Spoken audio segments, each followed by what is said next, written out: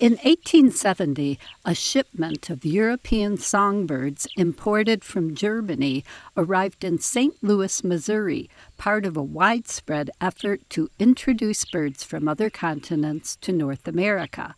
Some individuals managed to mate, and some pairs lived long enough to breed, but for virtually all the species brought here like this, any descendants died out within a few generations. But individuals of one species in that St. Louis release not only survived and bred successfully, but gradually became established, the Eurasian tree sparrow.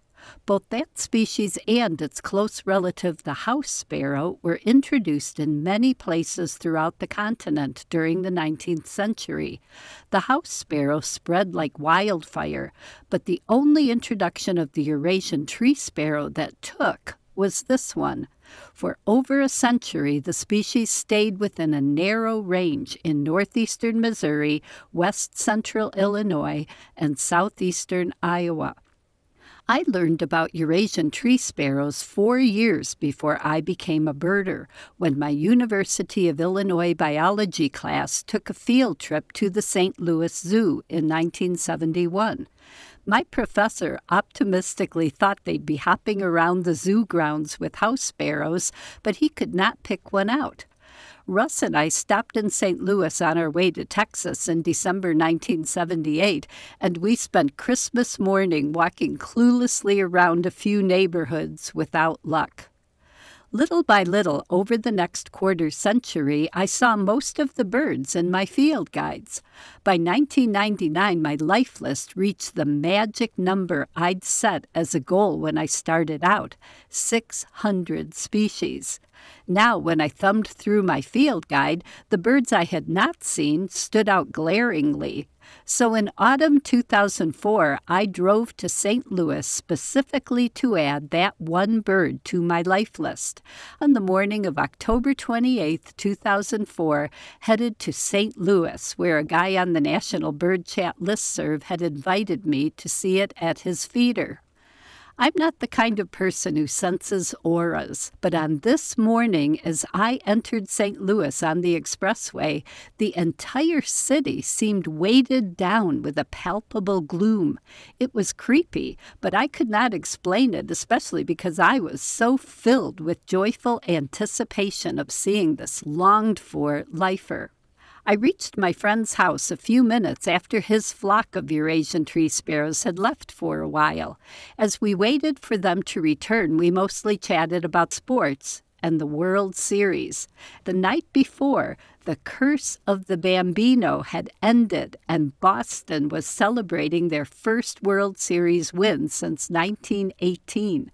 Suddenly I realized the oppressive melancholy in the air was real this morning after the Cardinals' heartbreaking loss right there in St. Louis.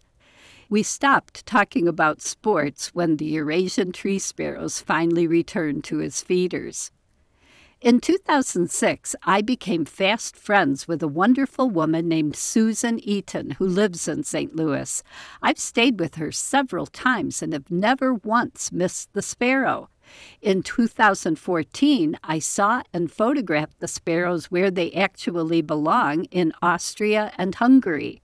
In January 2015, I saw a few in Quincy, Illinois. Even though their range here in America is so restricted, Eurasian tree sparrows have popped up in at least 10 states and 3 provinces.